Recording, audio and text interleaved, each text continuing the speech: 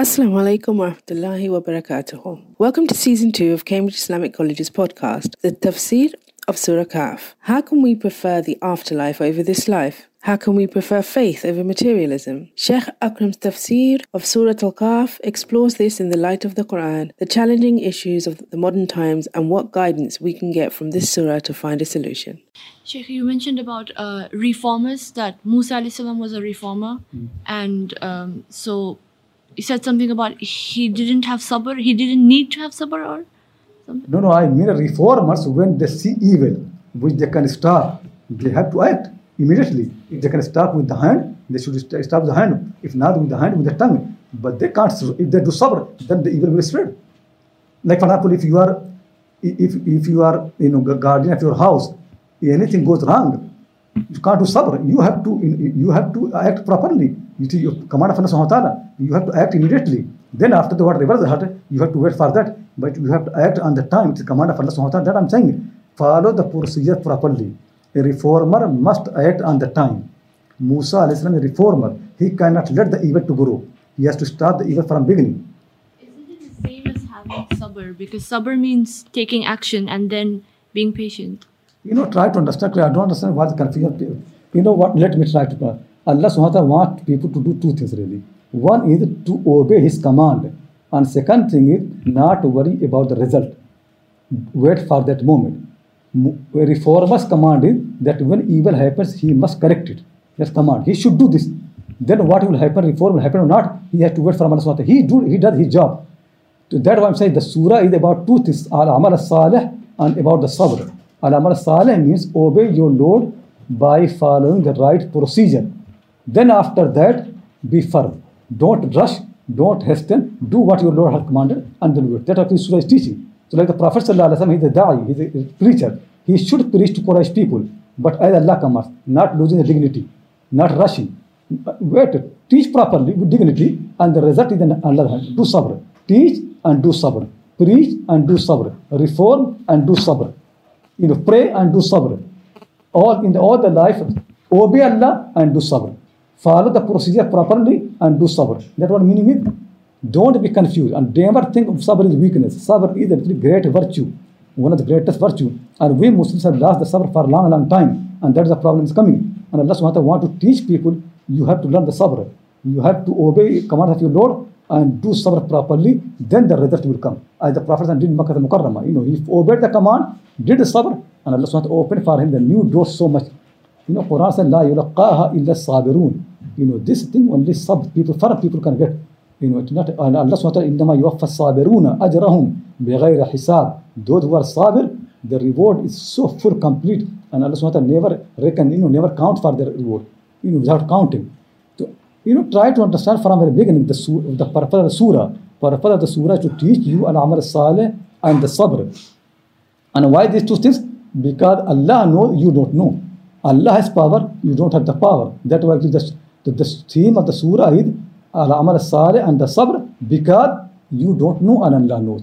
So when the condition is that, then listen to Him. He knows to listen to Him, and don't worry for the result because you trust in Him. That's what meaning is. So try to understand and think properly, but I don't know really. I was thinking things are very clear from the beginning. Now I feel really things are not clear. But anyway, if you still questions are there, please ask. Don't think sabr is weakness. This actually what I'm more scared that people don't understand the meaning of sabr. And second thing is, people say sabr means don't do nothing. I don't understand why people get this meaning. They don't do anything. Sabr actually comes after doing things. Sabr comes when you follow the right procedure. People should follow the right procedure properly. I don't understand why you think the sabr means doing nothing. So Musa's approach was actually right in a way that he was interfering with Khidr's actions. I mean, because generally, if you see something being wrong done, you want to take action, particularly if you're a reformer. But that approach is not being criticized. Is that what you're saying? That's what I'm saying. What Musa is something that is exactly what he should have done. And that was Khidr said from the beginning that you never can do sabr. Musa alayhi salam has done exactly what a reformer needs to do. He interfered properly on the time.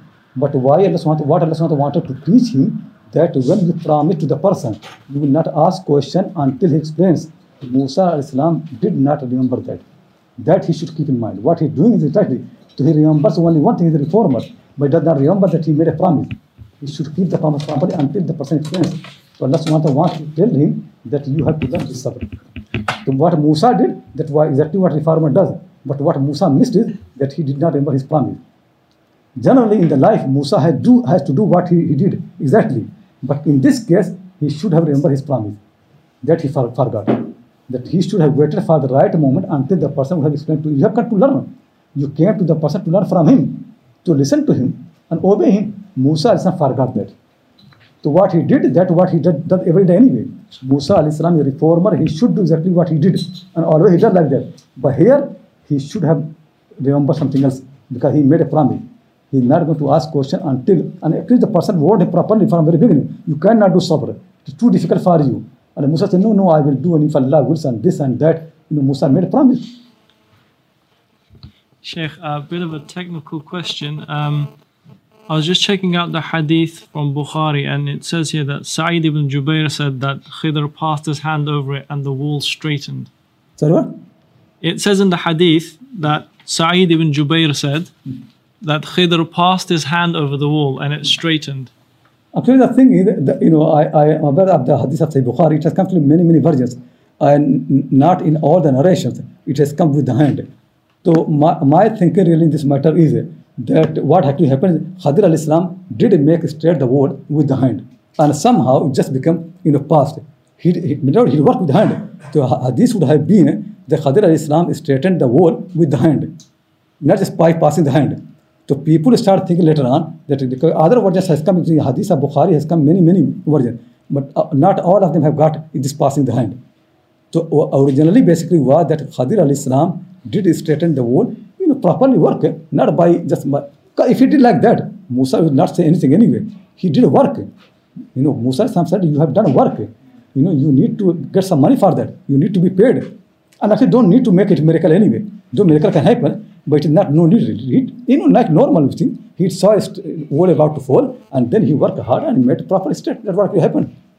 Sheikh, my other question is the way that Khidr says that you won't be able to have sabr, and then the fact that Musa alayhi salam asks questions. This is a concept that some circles of tasawwuf use to say that you should never question the sheikh. He's got higher knowledge and he does things that you're not aware of. Can this be based on this? Yeah, that's something. There are first from the beginning. Khidr is not a sheikh. Khidr is a nabi, a prophet. He gets revelation. For prophets are different matter. There you should be aware that what they do. The Quran said that they like وَالنَّجْمِ إِذَا هَوَى مَا ضَلَّ صَاحِبُكُمْ وَمَا غَوَى وَمَا يَنْطِقُ عَنِ الْهَوَى. They don't do on their own desire, but sheikhs and people do. If Abu Bakr Siddiq, is there any saint better than Abu Bakr Siddiq? If Abu Bakr Siddiq kills an innocent person for no reason, Abu Bakr Siddiq will face qisas in this ummah. There's a law. If there is any Khalifa who will apply the qisas on Abu Bakr Siddiq, there is no saint better than him. Abu Bakr Siddiq does not have revelation. Try to understand. There is no wali allowed in Islam, no saint is allowed to kill any boy. If any Sufi sheikh kills a boy, what will happen? We leave him because he's sheikh? No. He will face consequences. He will be killed. If you kill, you will be killed. This is how Allah is. Allah knows best. But this is what we're going to do. If anybody kills someone, he has to face the consequences. No exception. This is actually, Khidr is doing what is actually Amr Takwini, I said. Amr Takwini, what I just do. Allah wanted to teach that. He gets revelation. But after Khidr, nobody is allowed to kill any child. I read a hadith which makes very clear. Imam Muslim rahimahullah and Abu Dawud both narrates from Ibn Abbas a long hadith. So somebody asked him, can we kill the children? When we fight, can we kill children? So Ibn Abbas wrote back, كَتَبْتَ إِلَيَّ تَسْأَلُونِي عَنَ قَتْلِ الْوِلْدَانِ. You wrote down to me asking about killing the children. وَأَنَّ رَسُولَ اللَّهِ صَلَّى اللَّهُ عَلَيْهِ وَسَلَّمَ لَمْ يَقْتُلْهُمْ. Allah the Messenger never killed the children. وَأَنْتَ فَلَا تَقْتُلْهُمْ. And you don't kill the children. إِلَّا أَنْ تَعْلَمَ مِنْهُمْ مَا عَلِمَ صَاحِبُ مُوسَى مِنَ الْغُلَامِ الَّذِي قَتَلَهُ. Except if you know about the child, what the company of Musa knew about the child. Nobody knows. So since we don't know, we are not allowed. You see, for Prophet ﷺ did not allow. Ibn Abbas makes very clear that nobody is allowed to kill any child. Not ever allowed. If Abu Bakr Siddiq kills a child, he will be taken to the court and he will face the qisas. He has no right. No Sufi Sheikh, nobody. I don't mean for much grave things like that, but what they argue is that not just for Sufi sheikhs, obviously, but for scholars as well, that we should follow them because they know better than us. And if we don't understand something, then it's better to just say, oh, our teacher or our sheikh must have some wisdom in this, and let's just follow this. No, people have to be careful really. That the Quranic way is obey Allah, obey the Messenger. And where there is nothing in the Quran Sunnah, then listen to the ulama who can infer ruling. But if the ulama go against the clear teaching of the Quran Sunnah, we are not going to listen to ulama. First is أطيعوا الله أطيعوا الله وأطيعوا الرسول وأولي الأمر منكم. Obey Allah, obey the Messenger, and then the ulama. If ulama teach something goes against the Quran, who are we going to obey? Alim or Allah? Think if Allah says something, Alim says something else, who we have to? It is not, that's why when Adi ibn Hatim became Muslim, he said to the Prophet ﷺ, Quran said that we have اتخذوا أحبارهم ورهبانهم أربابا من دون الله. We never made them up. He said, is it not that when they say something halal, you make halal, and when something haram, you make haram? If people obey ulama in a tahrim, don't asking their evidence. It is not right. You must ask every alim what is your evidence. Even Abu Hanifa rahimahullah. If Abu Hanifa says something, you have full right to ask what is your evidence. If a sheikh said no, you don't question me, then leave him. He's not a sheikh. He's a shaitan. Because if he sheikh properly, he must teach you proper thing. Never listen to someone who said, don't question me. Never obey. Everybody must be questioned. If people do something, they must be. If I am teaching something, you have full right to ask me what is my evidence. And if I become angry, then leave me. Because I have no authority. I only can teach you when I have evidence. If I don't have proof, I have no right to teach you. Simple thing like that. It is very clear for every single person on the face of the earth. If Abu Hanifa had no argument, he had no reason to teach anything. People, no Sufi sheikh, no alim, no scholar. In this religion, I tell you simple. It's not like Christianity, Protestant, and and Catholic. Catholic people have got this institution like Vatican Church, and Protestant have got their own text. So they refer to them. In Islam, nothing like that. In Islam, there is no authority or arbitrary authority for any text, for any institution, for any individual, for any sheikh, for any book, except when they can refer to Allah as Messenger. If you say Deoband said, it is not a proof. If you say Azhar said, Fatwa Fazhar, it is never a proof in Islam. If you say Abu Hanifa said, it is never a proof. If you say Malik said, it is never a proof. Abu Hanifa and Malik, they need proof. Imam Shafi rahimahullah was arguing, debating someone, was a student of Imam Malik. Imam Shafi asked him, what is your evidence? He said, Qala Malikun. Imam Malik said. Imam Shafi said to him, you and your Sheikh Malik both need evidence. Malik not evidence. Malik need proof.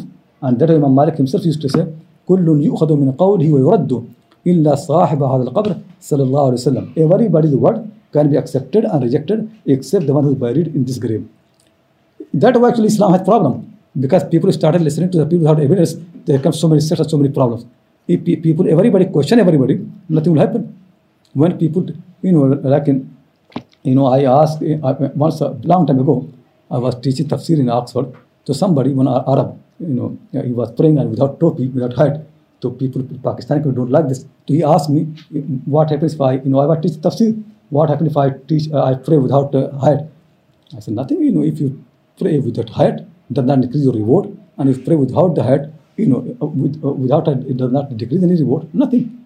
People became very upset and they asked me, what is my evidence? I said, I'll give my evidence. But actually, the person who teaches you topi sunnah, he has to bring evidence. Because he's the one who makes claim. If you say something ibadah, you need to have proof. You never can make anything ibadah in Islam unless you have proof. And to say something fard, a wajib, a sunnah, a mustahab, it is ibadah. You need to have proof. You can't say something sunnah unless you have proof. They need proof, not me. But they never ask them. They ask me, I can explain properly, but I'm trying to say this is what happening. You never ask people. When somebody said topi sunnah, ask them what is the proof. And Hanafi madhab, up to 700-800 years, all the Hanafi sources, they never make topi sunnah or covering their sunnah. Never. And they never say if you pray without topi, it is makruh. Never happen. They don't ask them. It is Abu Hanifa never. Abu Hanifa actually said that prayer in one single cloth is allowed without any karaha. That Abu Hanifa rahimahullah said. And all the ulama have not only Imam Hanifa, everybody is saying. So, since you don't question, Islam become corrupted. People made many things. Now, most people believe that for women, covering the face is obligatory. I ask you, when you go to sources, it does not say. All the Hanafi sources and Maliki and all the sources, they say face is not aura. All of them say. They actually said that you are allowed to look at the woman's face. All the time they say. It is written in the book. If somebody looks at the woman's face, there is no harm. People can look. They always say. And Imam Uswa, even goes more, you can look even the women can uncover their arm. So many things there. So, look really, people don't ask. If you don't ask question, it will happen. People say the women are not allowed to come to the mosque. You never ask them. When I say they're allowed to come to the mosque, then you question me.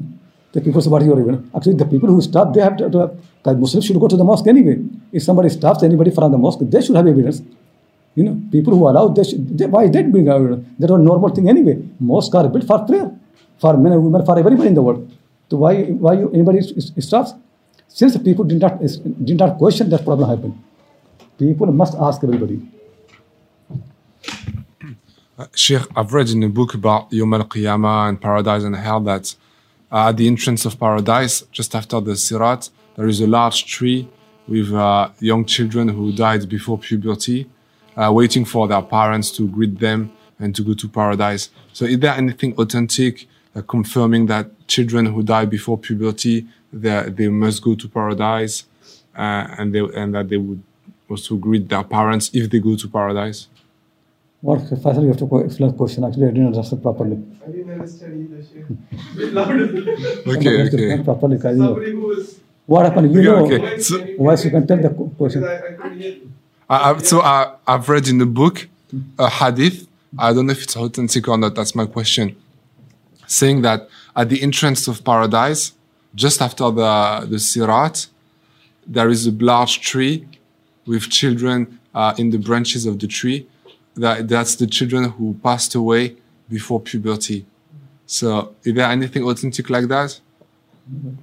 I think really the children who die, early age, what will happen to them? So there is more than one opinion in Islam. I don't think it is right place to explain to that person what will happen. But here actually the purpose is not to explain that what will happen to the child. Here just want to say that why child was killed, why Allah SWT sometimes bring death to the children. So there is wisdom behind that. But what will happen to child? That's different matter.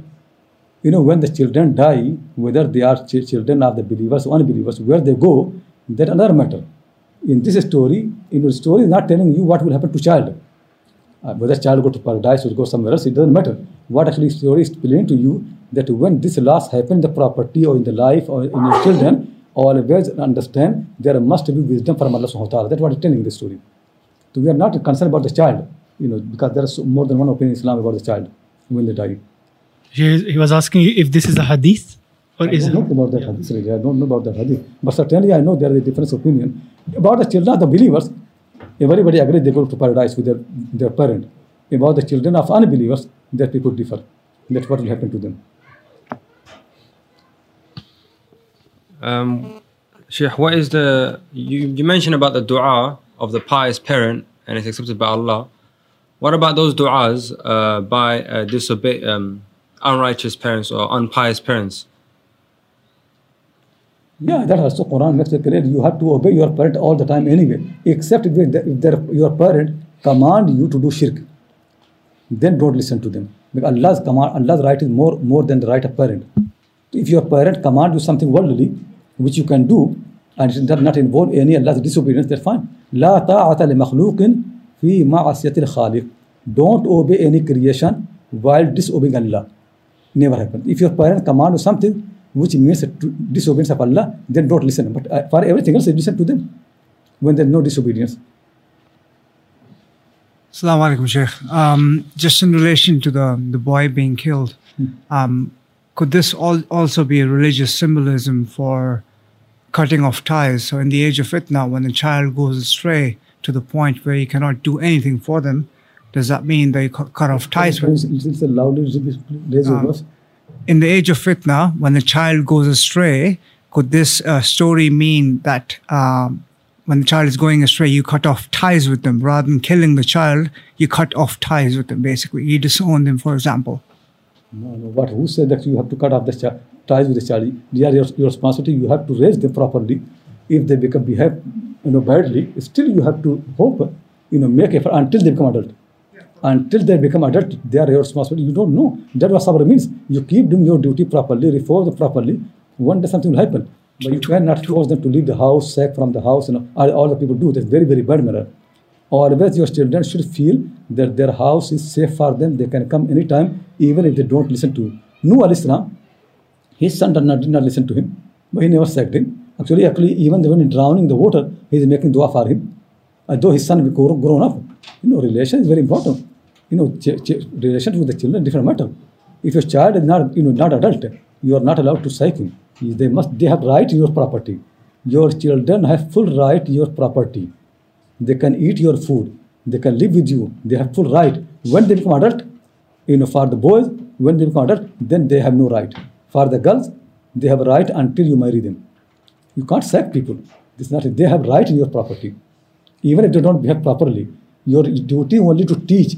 Your duty is not to force something or to impose something. This is not your duty. Some parents do mistake in this matter. Your duty is only to teach, not to impose, not to force people. Like Yaqub alayhi salam, his sons, how they behaved. They took his son and throw them in the well. Did he sack them?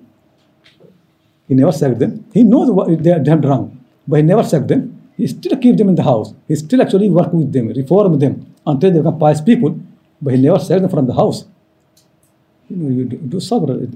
Then I'm trying to say one thing, learn properly. Follow the procedure, obey Allah, and follow the procedure properly, and do sabr.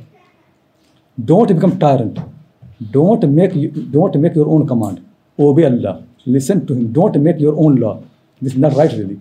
You should think that my sons are Allah's slave and I am Allah's slave. I don't have freedom. I must listen to my Lord. So don't be tyrant. Obey Allah, follow the procedures properly, and then do sabr. That's what Surah is teaching. Surah is really very great, but Surah has become mystery around Khadir and Dajjal. It lost its importance. But Surah is a great teaching.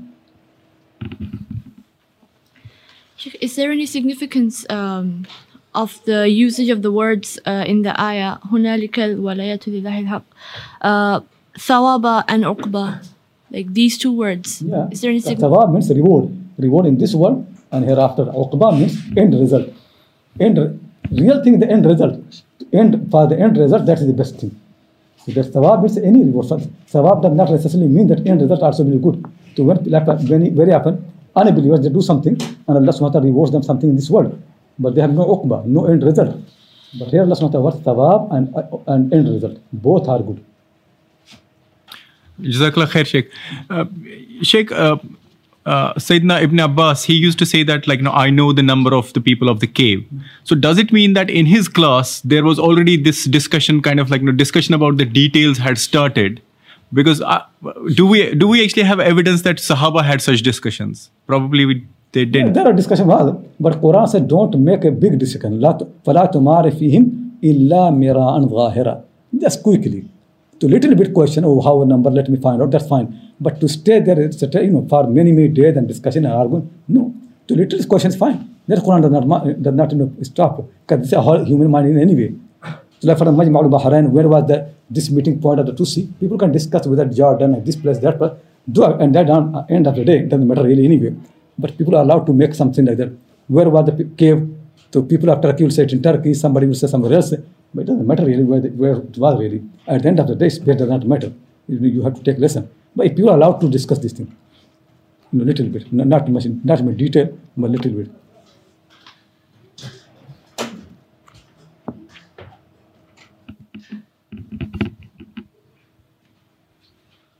Sheikh, all of the prophets have had to do sabr, and they've all had to deal with a lot of difficulties which require a lot of patience. What differentiates Musa that he had to go through such a specific trial like no other prophet has gone through in order to learn sabr? Is there some wisdom behind this? Musa alayhi salam had to face two people, one Firaun, such a tyrant person, and second Bani Israel. who were not easy people. So he had to learn extra sabr more than anybody else. That's why Allah subhanahu wa ta'ala made him training. Because living with Bani Israel is not easy. Very, very difficult to live with those people. If somebody asks me this question, if I ask someone, go and slaughter a cow, and he asks me what is the color, I will do all my patience. I will really think, I should leave these people. Because this question never can come to anybody's mind. And Musa is so patient, he answered the question. They asked him the color of the cow. Tell me really, can this question come? Does it really matter? Can anybody, any intelligent person can think really, it really matters the color? Why color will matter? Think properly, the color matters. The age matters. What will be the age? Age somebody could think, but color? But to live with those people and to answer the question properly, only Musa can do. Nobody can do.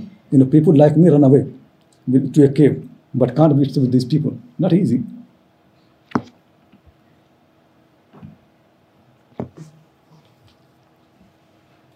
Jazakallah khair, Sheikh. I've got a few questions, if that's okay. The first one is, in Surah Al-Isra it says, وَبِالْوَالِدَيْنِ إِحْسَانًا, and here it says, وَكَانَ أَبَوَاهُ مُؤْمِنَيْنِ. Is there a difference between walidan and abawan? Good question. I think at the end of the day, both mean the same thing. But certainly, no doubt, when Quran actually use one word for. Actually, the thing really is, no doubt, anything in the Quran is a purpose. But the purpose are not limited. Sometimes differences are for something which sometimes Quran changes style. It could be that verse, that how the flow goes. So sometimes because the flow of the verse, Quran always chooses the right words, which can, Quran has not been revealed only for understanding. Quran always also has been revealed to be read. So Allah subhanahu wa ta'ala chooses the word which can be easily to be read. And Quran also is to be heard. So Allah subhanahu wa ta'ala wants those words which can be good hearing. So people can, that's why you can see ending comes like a musical. The musical ending of the Quran because of the purpose. People hear it. And sometimes there are more than one purpose. So we have to think, but I am against all the people who make very quick decision, like Father Samarai. Every time he makes a solution, that is very, very superficial, because that he looks only one or two examples. He does not look. I've found so many mistakes in him. So many mistakes. Reason is because you don't know really what Allah has thought. You have to think so many things really that you can understand properly. So certainly when Allah makes difference, there could be reason, but we have to look properly in many, many other things, not only one or two things. Or other examples, wherever Walid has come and wherever Abba has come, what difference can be made? Yeah, certainly there must be reason. Well, Sheikh, I came across a reason, I wasn't sure about it. I don't know if this is the right term. It's called uslub al-taghlib. Like when you say like Ja'a Umaran, so you mean Abu Bakr and Umar, but there's more preference to one person over the other. Or for example, here it says Abawan. So the preference is for the father over the mother, where it says the other one. The question about that. I think your question is why Quran use the word Ab here, not Walid. Yeah, I mean, but like Walidain, then the focus is more on the mother. That's fine. That's right. That's the real language is that when you have two things and you want to make a musanna, then you prefer one over the other. So like you say Umara, like you say Al Aswadan. So Al Aswadan means what? Water and date. The water is not black, but because the tamar is black, you say Al Aswadan. That's fine. That's how it happened. So when Muzakkar and Muannath are both, when you make a dual, it goes against to masculine. That Arabic language. That's easy to understand. But why Walid? Why not Ab? Yeah, that we need to do more research. Okay. Sheikh, he says وَكَانَ وَرَاؤُهُمْ, but in my footnotes it has some commentary on the words, and underneath وَرَاءَهُمْ it says أَمَامَهُمْ. Yeah, wara means anything around you. It could be behind them, could be meaning it not there, somewhere beyond them. Beyond them, you can say. It doesn't just mean behind. It can does not mean behind necessarily, or not that mean really that just means beyond them. Some where they go basically. Where they belong to. Basically, this boat is going somewhere to where they go in that place. Okay, all right, and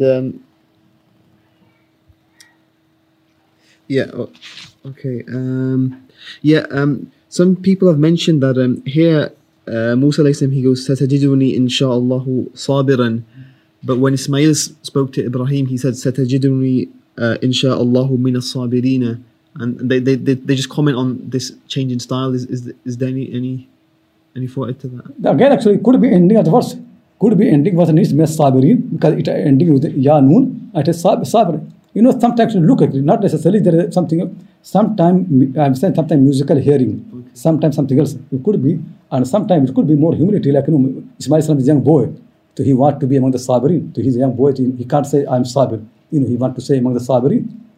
So it could be such a just humility. I don't know. What I'm trying to say, there could be more than one reason in this matter. So one has to be careful to make any judgment.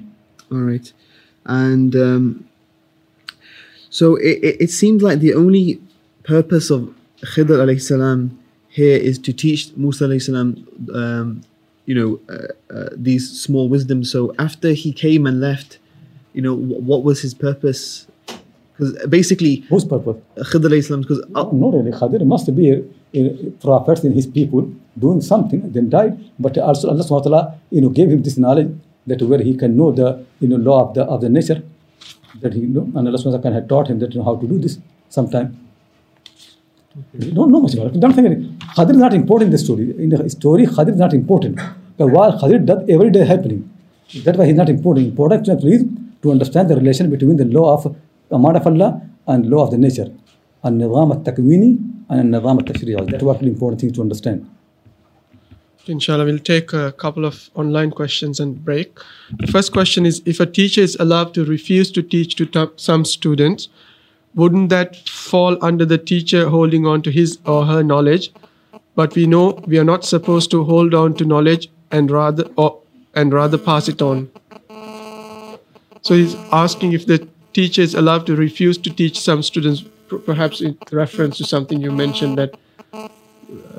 You can allow to. Because you said if the manner is not good. If they know, they can go somewhere else.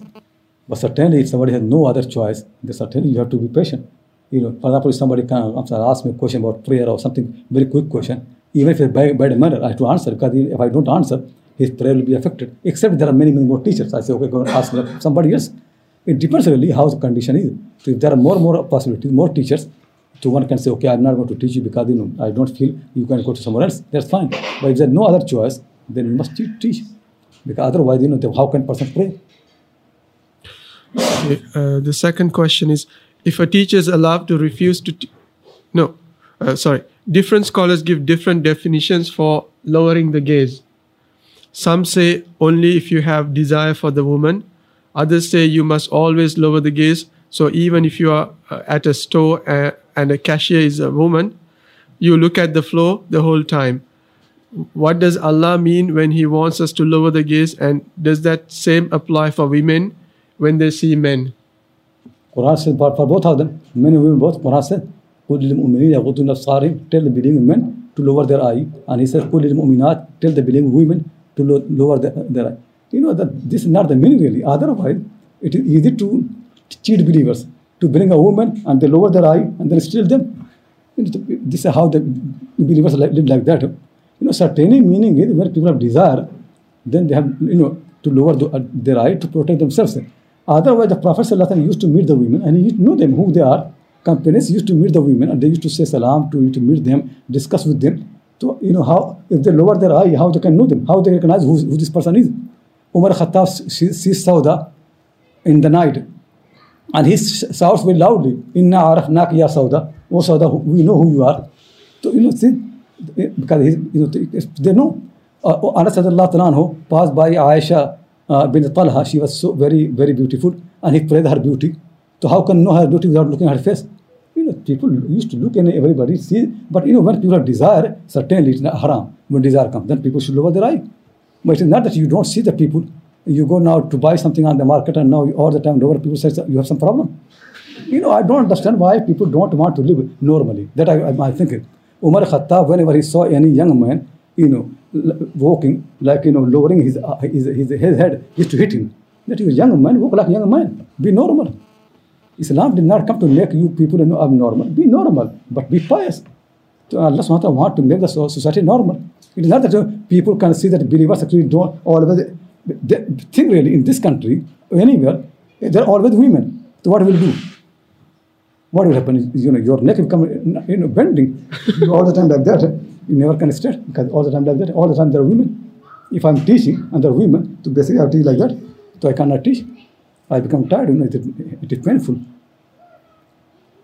What's the wisdom behind Allah commanding in the Quran? Yeah, this is meaning the desire. Meaning the desire. It's only if somebody has a desire. Yeah, that's no doubt. Because Then otherwise, if there's no desire, then yeah, meaning is, for example, there sometimes can be those parts uncovered which are not meant to uncover to certainly move your eye. People's face are the one which comes in contact. People have to look at that. But if desire comes, certainly they lower, they turn their face. That high. Not that when people don't understand really that people think really that women are something bad. So we have to, women are human beings like men. They're human beings. You have to behave properly. And sometimes desire also can come. So then repent to Allah and ask Him to forgive. That will happen. It used to happen to everybody. I don't want to tell many of the story. Otherwise, people will make sin easier. Sa'ad ibn Waqqas radiyallahu ta'ala anhu is one of the Ashra Mubashshara. And while doing tawaf, he was staring at women. Everybody can cover, and she was very, very beautiful staring. So people said to him that you are accompanying the Prophet, Ashra Mubashshara, he's Ashra Mubashshara, and you look staring at women. He said, there's no harm to look at the women who are not from your locality, means stranger. I see them now, and then I will not see them another time. So some ulama say, because the reason is because there is no connection, there is no relation will develop. Because if you see somebody in tawaf, then you go and she goes, and never can meet again anyway. So that how some people think. So people don't understand really that the laws in Islam, they are much more complicated, more sophisticated. It's not as people think. Don't look at women. People used to look at women. They used to teach them. They used to learn from them. They used to comment on the beauty of their face. All these things. They are normal people. In our time, people have become not normal. You can see all the time. Every exact thing that used to happen in the society, but with the piety, fear of Allah subhanahu wa ta'ala. So the answer is that lowering the gaze is when you have desire. The thing really is, how this company kisses a woman in market if he did not see her. It only could be possible if he could see her. Either if he's lowering his eye all the time, and he has a shop. If somebody has a shop and always lowering his eye, how he can know the customer, who his customer is? And if a woman comes and buys from him something and she steals, how can he know who the one? He not look at her face. Tell me, if this happens, what will happen? How can he sell something? Without the knowing the face, nothing can happen in this life. Face is the sign. Face is from which you know the people. How the Prophet knew the women in Medina? How could he recognize? By face. There's no other way the Prophet could know all these women. And Abu Bakr Siddiq, he knows the women. He asked them. Umar Khattab once came from the mosque, and a woman came and started, criticizing him very, very strongly. That, oh son of Khattab, you were this, and now you do this and that, all those things. And Umar listening to somebody, one of the company of Umar, he interpreted, said, oh lady, don't you know who is talking? So Umar said, oh, stop. Do you know who this woman is? This is the woman about whom the Quran says that قَدْ سَمِعَ اللَّهُ قَوْلَ الَّتِي تُجَادِلُكَ فِي زَوْجِهَا. Allah SWT heard her voice about the seven heaven. Why should I not listen to her? Umar knows her. Umar knows her face. Think properly. These women are there. They know them. They know their face. They recognize them. Otherwise, how Umar know who this woman is if he is always lowering his eye? This really is not normal. Can you think really Sahaba used to walk in the street always lowering their head? That's why you think. It's impossible. It never can happen in a society. Nobody does like that. Confusion lies because the Quran does not mention that if you have a desire. Because Quran has come to the people who think. Quran at least for the people thinking. If people don't think, Quran will not have a sense. It is for the thinking people, for the normal society. When Quran revealed, they knew what it means. They never knew meaning is actually that. Those think really, okay, then women also have to lower their eye. Same thing. Because Quran said. So what happened? The men and women both walk like that, lowering their head all the time. Nobody does like that. It's impossible. Quran revealed to the people who knew what it means. And they followed properly. They never disobeyed the Quran. But in our time, people go, without context, without understanding, without condition. To understand any text, you need to know two things. Context and co-text. Context means that things around the text, and co-text means the condition in which the text has been revealed. Then you understand what it means. Because same sentence in different context, different condition can have different meaning. Anyway, this is not right time to teach this thing. I'm already writing a book on this thing anyway, how to understand the Quran, through it. But inshallah, when it comes, you understand more, inshallah. Yeah. Okay, right. But there's a quick question. How do you define who a scholar is? How do we define who a scholar is? Who is the scholar? Actually, I don't understand why. How do you know who is a doctor? How know who's an engineer? I don't understand why people ask this question. How know anything in this world? That's how you know. People know who's an alim. People actually who know, they know that who know the Arabic language, who learn the Quran, who learn tafsir, who learn fiqh, and sometimes they have got a jada, the shahada from the teacher, sometimes madrasa thing and this and that. And some scholars will be good, some will be bad, something more expert, some less, like doctors, same thing. So as you know a doctor, same way you know an alim, a scholar. There's no difference. We hope you enjoyed today's episode. Please support us so we can continue to bring you world-class content at www.cambridgeislamicccollege.org/donate. And please don't forget to subscribe to deepdeen.tv for more Islamic studies content in HD videos. Assalamu alaikum wa rahmatullahi wa barakatuh.